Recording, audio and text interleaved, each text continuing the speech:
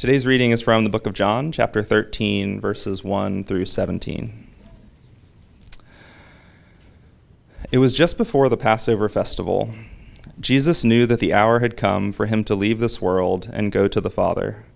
Having loved his own who were in the world, he loved them to the end. The evening meal was in progress, and the devil had already prompted Judas, the son of Simon Iscariot, to betray Jesus. Jesus knew that the Father had put all things under his power, and that he had come from God and was returning to God. So he got up from the meal, took off his outer clothing, and wrapped a towel around his waist. After that, he poured water into a basin and began to wash his disciples' feet, drying them with the towel that was wrapped around him.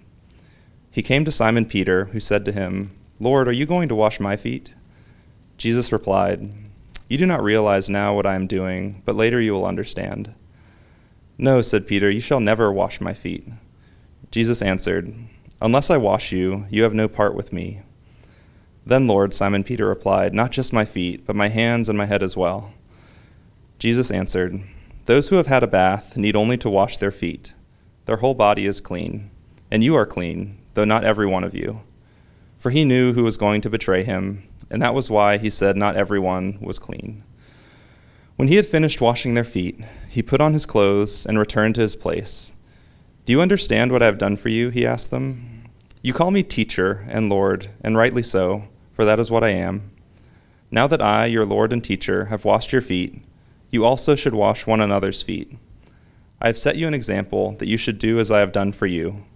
Very truly I tell you, no servant is greater than his master, nor is a messenger greater than the one who sent him. Now that you know these things, you will be blessed if you do them." This is the word of the Lord. Good morning, everybody.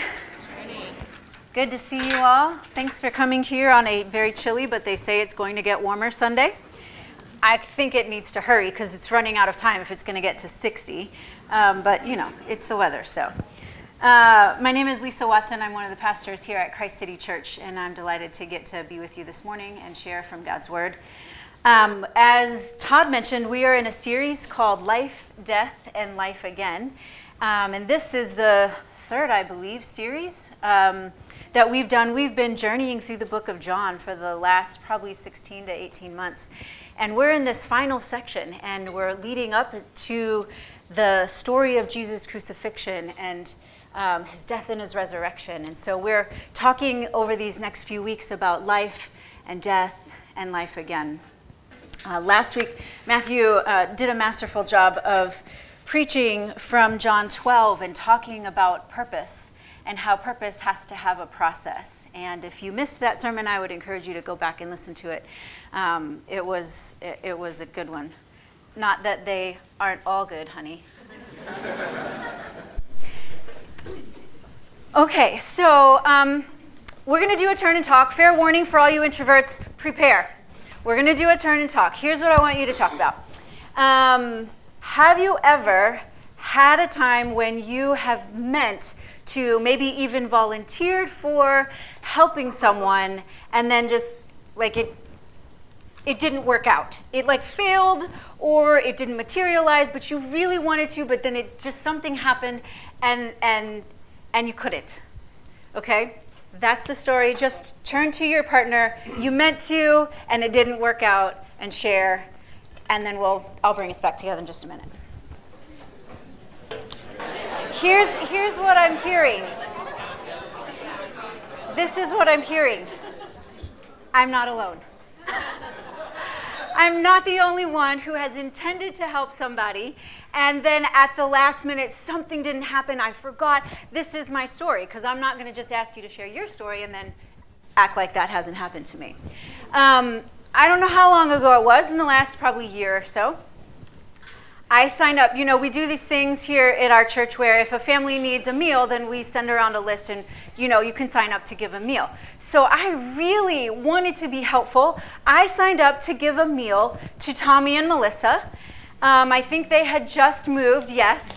And I was like, great. I put it on a night when I would remember, and I was going to be cooking anyway, and everything was going to be just fine. I was going to be able to help them have dinner. They had just moved. Nobody has an organized kitchen when you just move, and nobody's thinking about cooking a meal. and I forgot.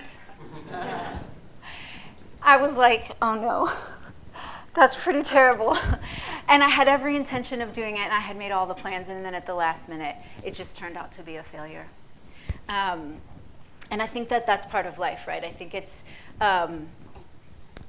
unhelpful, and it's not fully honest for us to talk about serving and realize that it's not, I mean, it just isn't perfect every time. And we get to recover from things, and we get to forgive each other. But I wanted to start with a story of failure, because that's the story of all of us, isn't it?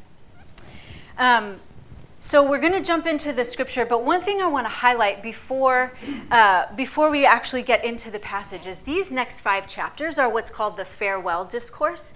So John 13 through 17. It's called the farewell discourse because these are Jesus' last teachings to his disciples, his closest followers. It's the last sayings, it's the last things he wants them to hear before he goes back to heaven and is with his Father. And so this is a very important section of scripture, and part of what indicates that is that all of like the chapters previous, chapters 2 through 10, happen over the course of 3 years of Jesus' ministry. These last 5 chapters happen in one night. So it's a very detailed account of what he needed his people to know before he left them. So let's look at John 13, 1 and 2. It was just before the Passover festival. Jesus knew that the hour had come for him to leave this world and go to the Father. Having loved his own who were in the world, he loved them to the end. Now, there's a way that I think we can approach this section that's like, oh, okay, we're going to read this passage, and it's maybe like a little bit of a set of disconnected facts where we're maybe not fully into what's actually happening here. The Passover festival was a celebration that was required by Jews to actually commemorate and celebrate, so everyone had come to Jerusalem. And in the city, there were people moving about who were getting ready for the Passover meal. So you can imagine the streets were more crowded, the markets were more crowded, everybody was trying to buy their herbs and their lamb and all of that to celebrate the Passover festival. That's kind of the environment. It's a little more crowded and busy. And Jesus heads up to the Last Supper that he's going to have with his followers before his crucifixion. And so he's in this room, and I wonder if you can use your imagination. I think it's helpful for me to use mine. If you can picture what it might be like in the Middle East, in Israel and Palestine 2,000 years ago, where he's in this room. Probably there's a dirt floor that's been swept by some kind of a stick broom. So it's neat and it's tidy, and there's a table in the center, and Jesus is there with his disciples. And he knew that this was his hour. He knew that his hour had come. And I wonder what that was like for him. What did he feel as he went into the room with his disciples that night? Was he relieved? Was he excited? Maybe he was thinking about going back to the Father and remembering how sweet that was to not have to wear the earthly skin of humanity. Maybe he was sad because he had loved his followers so deeply, and now he was getting ready to leave them. It's a very human thing, and I think it's easy for us to overlook that when we just read through the scripture. And I think it's really helpful for us to dig in a little bit at the beginning of this story to understand what the feel of the room was. And the scripture actually speaks to it. Jesus knew that the hour had come for him to leave the world. Having loved his own who were in the world, he loved them to the end. That word loved there is the Greek word agape. That's an unconditional, never-ending kind of love. It's not a brotherly love. It's an unconditional love. So the feeling in the room was one of agape, one of unconditional love from beginning to end with no terms at all.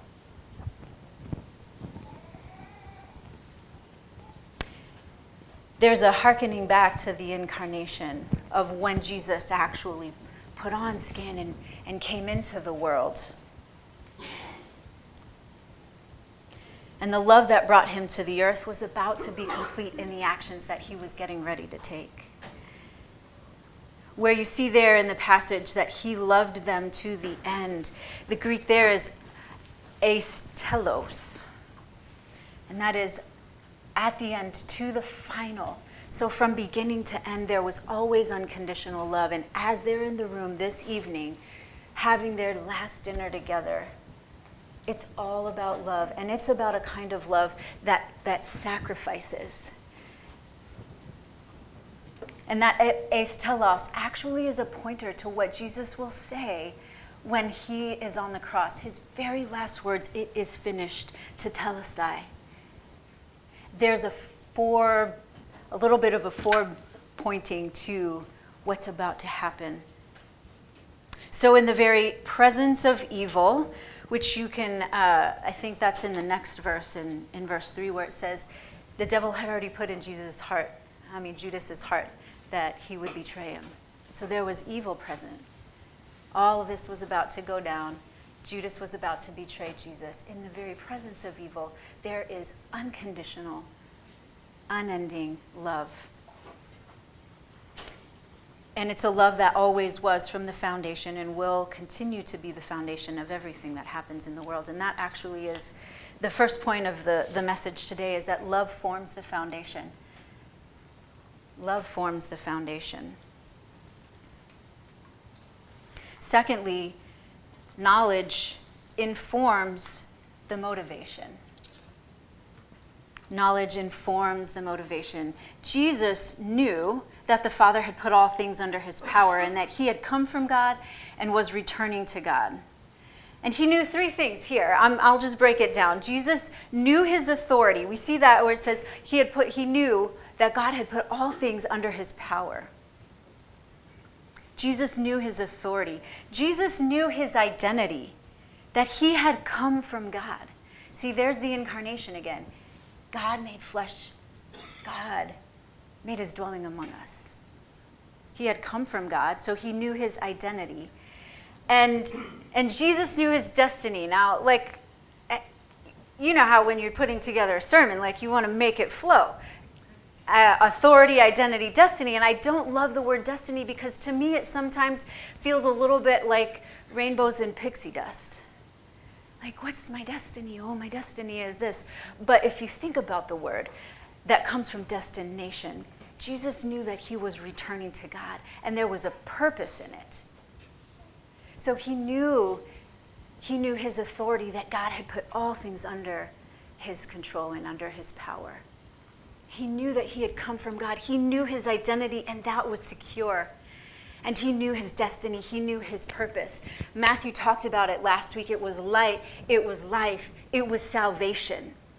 Those were the purposes. And he knew his destination. He was going back to the Father. He was going back to eternity in heaven. And all of that informed what he was about to do. It motivated him to serve. And that shows us that he was willing. What he knew created a willingness in him that we see in verse 4. It says, so he got up from the meal, he took off his outer clothing and wrapped a towel around his waist. After that, he poured water into a basin and began to wash his disciples' feet, drying them with the towel that was wrapped around him. Now, we don't really have a context today for foot washing. That's not something we do. We wear socks, we wear shoes, unless it's the summer, and we wear flip-flops. But we never, when approaching someone's house and walking across their doorstep, do we ever say, hey, let me wash your feet before you come into my house. We just don't do that. And back in Jesus' day, that job was done by someone who was a servant or a slave. Okay? Now, in this story, you'll notice that it didn't start with the foot washing. They had come into the room. Any one of them could have done the foot washing. In fact, because there was no servant there that day, nobody did it. Nobody did it. And as the meal was happening, Jesus decided, let me help my followers understand what this kingdom thing is all about. This is a perfect moment for me to help them see and open their eyes to the fact that leadership and teaching and being a part of the kingdom is about service. And so he took off his clothes and he wrapped a towel around his waist. He took the very posture and even the clothes of a servant, and he washed their feet. Jesus, in so doing, took what was detestable to the disciples and taught them that it was a necessity. If you're going to be my followers, this is what it means. You're going to give yourself, you're going to humble yourself, and you're going to do the things that other people just would not want to do. And so, like Jesus, knowing our identity and our calling and our purpose frees us to serve and to be served. Jesus knew those things, and when we know those things, the authority that we have in God, the identity that we have in God, who we are and whose we are, and that we are actually someday returning to the Father just like Jesus did. All of that frees us to serve just like he did. Now, there's an element of vulnerability in what Jesus did, right? And I think if we're honest, it is hard for some of us to serve. Like, it's just not a natural fit for us. Humbling ourselves, doing things that we feel like we really ought to not do, not have to do. Maybe for you, it's like you don't want to have to take out the trash every day, or wash the dishes or fold the laundry, or just some of the stuff that we just do every single day. And sometimes it's bigger things than that. There's a vulnerability in serving, but there's also a vulnerability in being served.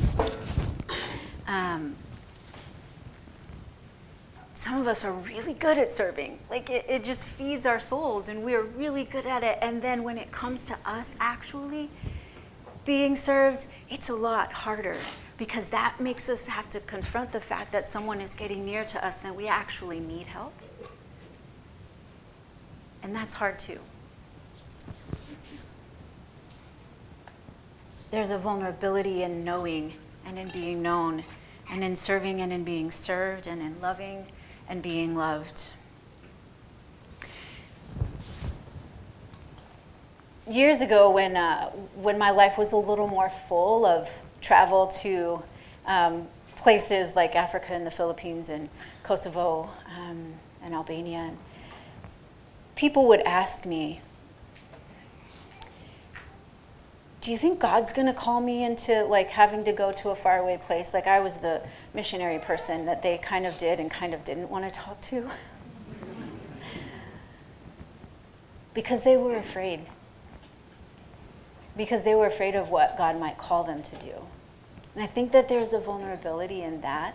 When we get close to Jesus, some of us don't actually want to be that close because we're afraid he might ask us to do something that we don't want to do.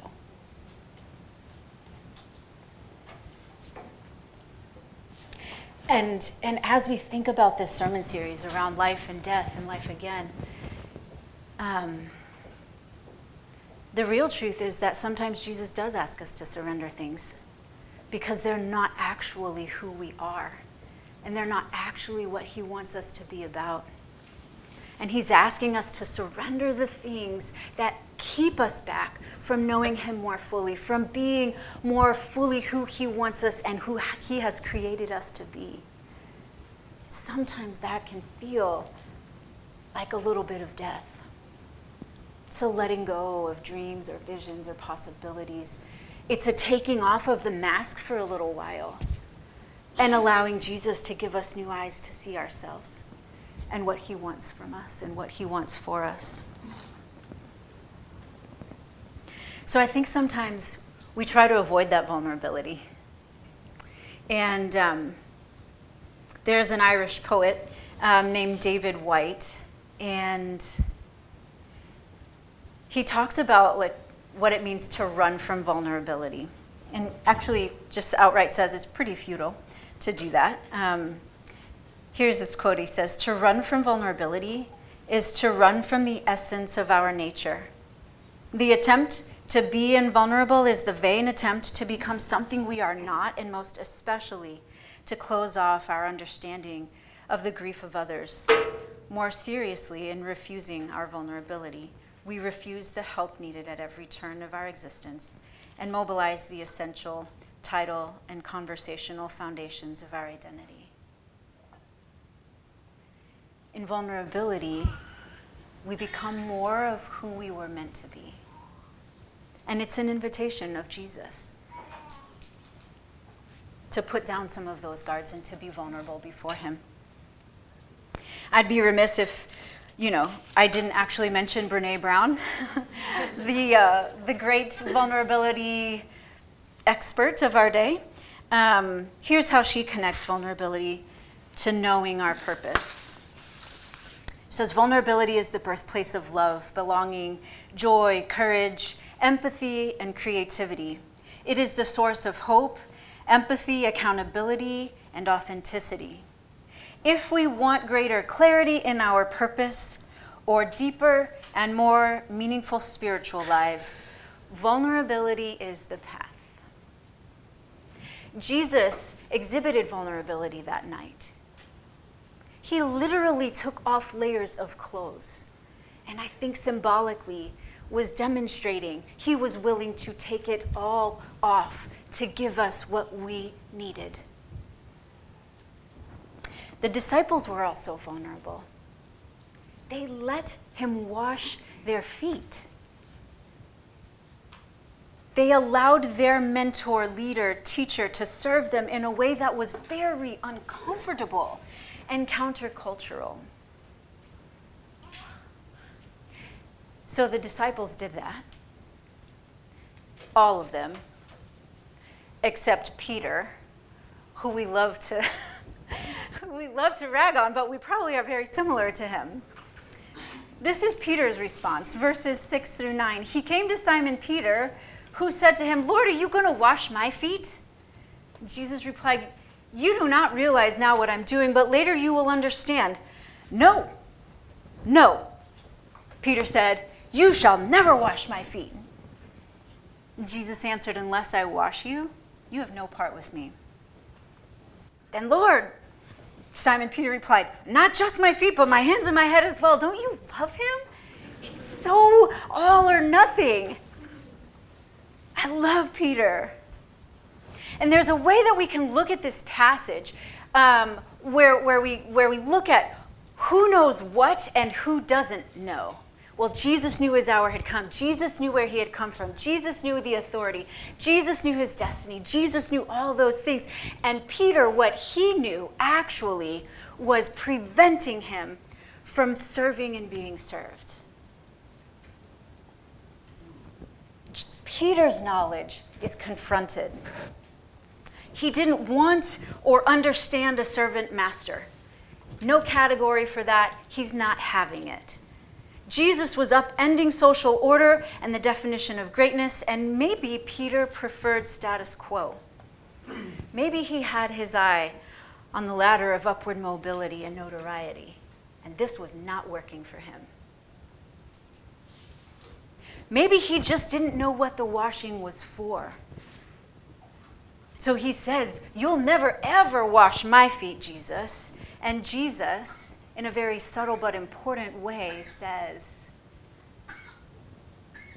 "If I don't wash you," he didn't talk about washing Peter's feet. He said, "If I don't wash you, you're not going to have a part with me." The only other place in the book of John where Jesus uses this word of washing is when he's talking to the blind man, the man who had been born blind. The washing restores his sight, but also makes it possible for him to recognize who Jesus is. And in this passage, it's a washing to be made clean if the sense is washing away that which prevents us from full recognition of who Jesus is and what's about to happen. In a sense, the washing gives sight and recognition. He's not just interested in washing Peter's dirty feet. He's interested in helping Peter see him more clearly.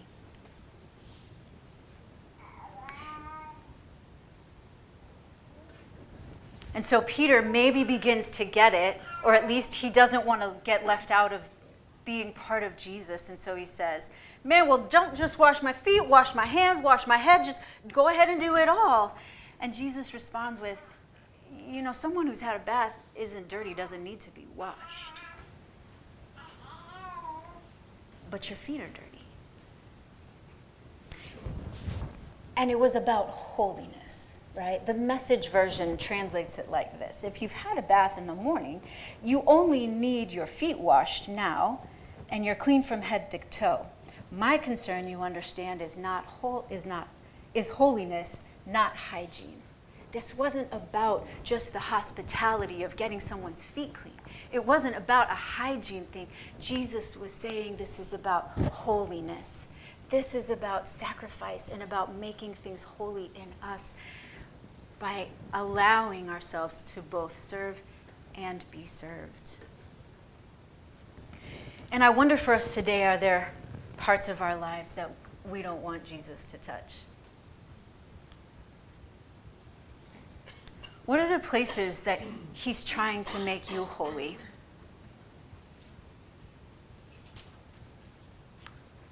Gaining deeper recognition of Jesus is part of washing too. Where is he beckoning you to be clean so that you can see him more clearly?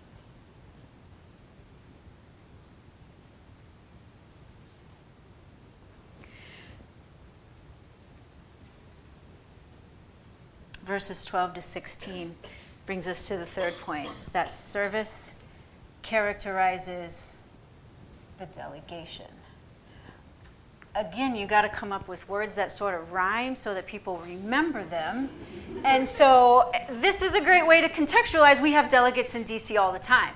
We all know what a delegation is. It's a group of people that belong to something for a purpose. Service characterizes the delegation. I know it's funny, but you're going to remember it.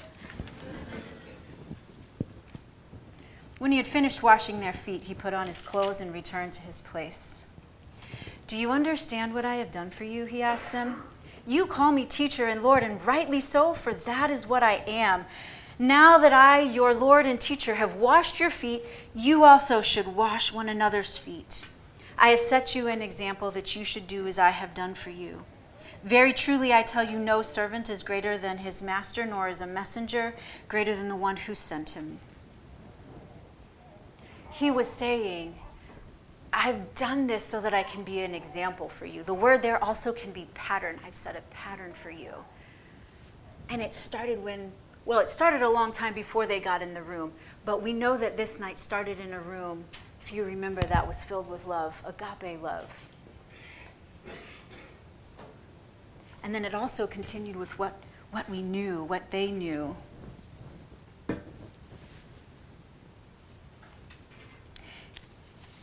And then it's service, love and knowledge and service. That's the pattern.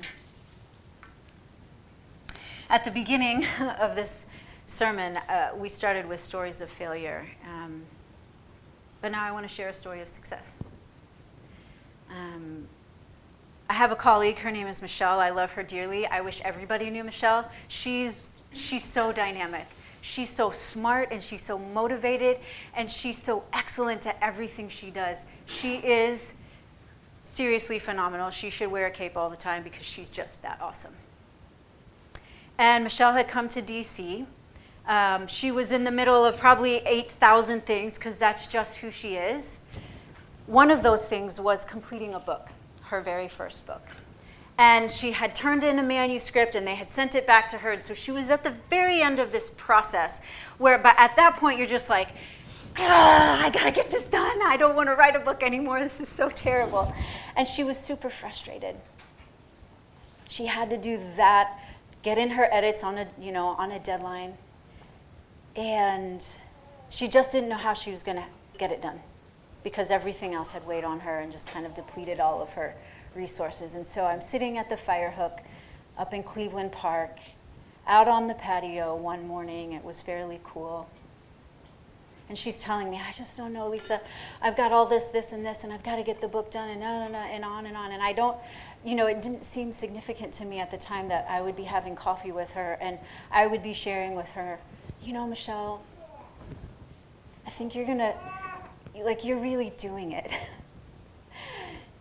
It's not as bad as it feels.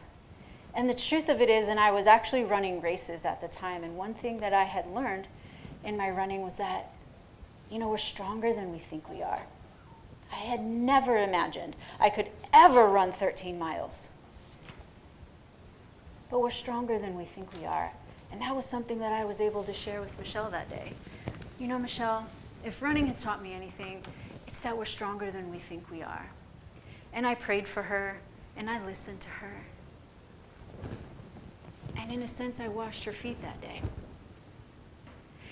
And after she left, she got on her plane, and she finished her edits to the book. It didn't feel significant. I wouldn't have known it was significant except that she called and told me, and she ended up writing some small thing in her book about it. Beloved, this is what we do for one another. We wash each other's feet.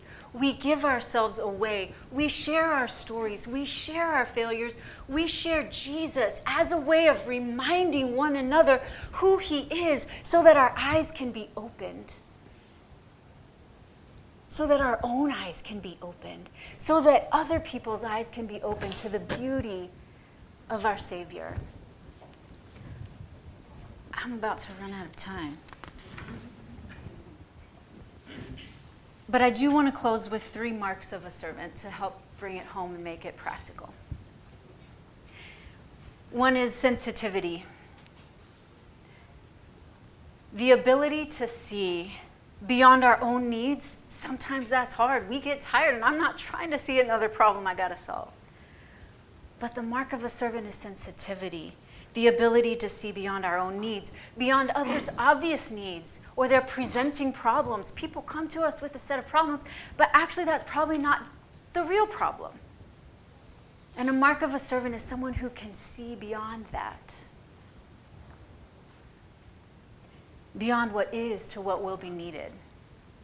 The second mark of a servant is willingness, the desire to act, a heart of compassion, a reflex to be generous, and a choice to make it a priority. We've got to be willing. We've got to be able to see, and then we have to be willing to respond. And then finally, we have to have the ability. God gives us all abilities, authority, identity, purpose, and destiny. God gives all of that to us. We have to have the ability to be able to serve well. That can be time.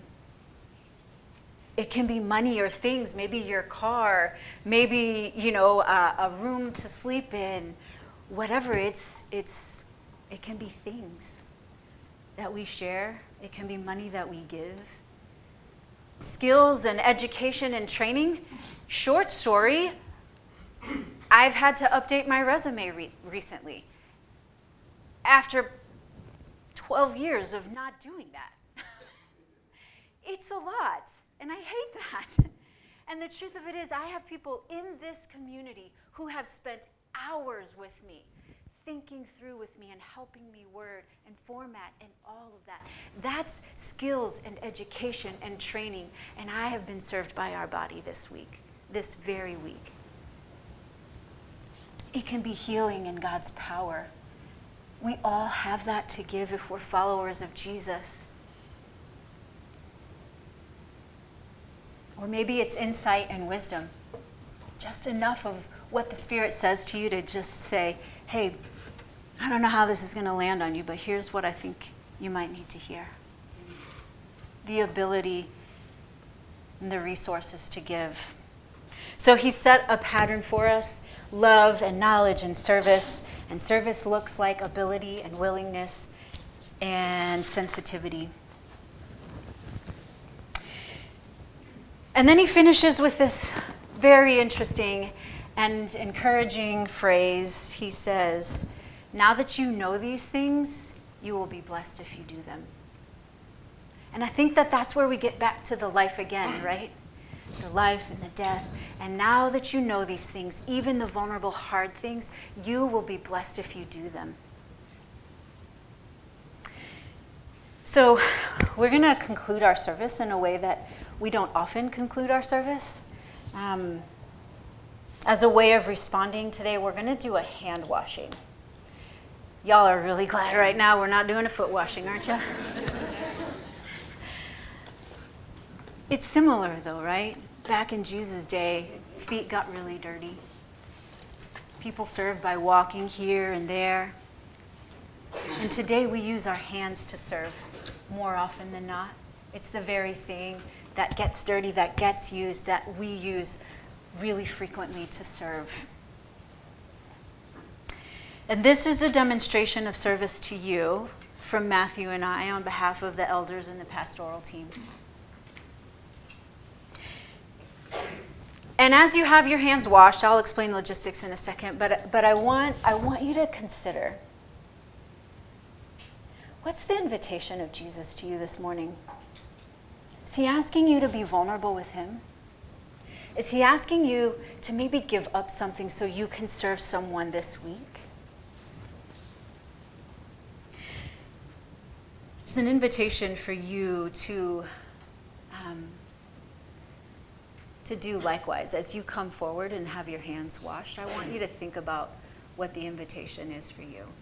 Do you need to serve somebody this week? Who and how? Do you need to be open to Jesus in a way that maybe you've been resistant to? And let him speak to some places in your life that you just haven't been willing to open up. Now, I know that it can be awkward to have somebody touching you that you don't know very well. And that's okay. If you don't want to participate in this, that's okay. This is just an invitation. You don't have to come. You still can take communion, which will be happening. You still can go for prayer on either side of the room. But we do want to create an opportunity for you to respond in this way this morning. So here's how it's going to go. I'll pray before we do all of this, but what you'll do is we'll have some stations right here. Matthew and I will wash your hands here. And then communion can be taken closer to the prayer stations. And then if you want to receive prayer, of course, you can stop at the prayer stations and folks will be available to pray for you there. We're not going to wash with soap. We're just going to wash with water and dry your hands. And then you can move back to your seats and we'll be worshiping through this whole thing. So I just would invite you to respond to Jesus in whatever way the invitation is being extended to you this morning. Listen to the Spirit and respond accordingly. Let me pray for us.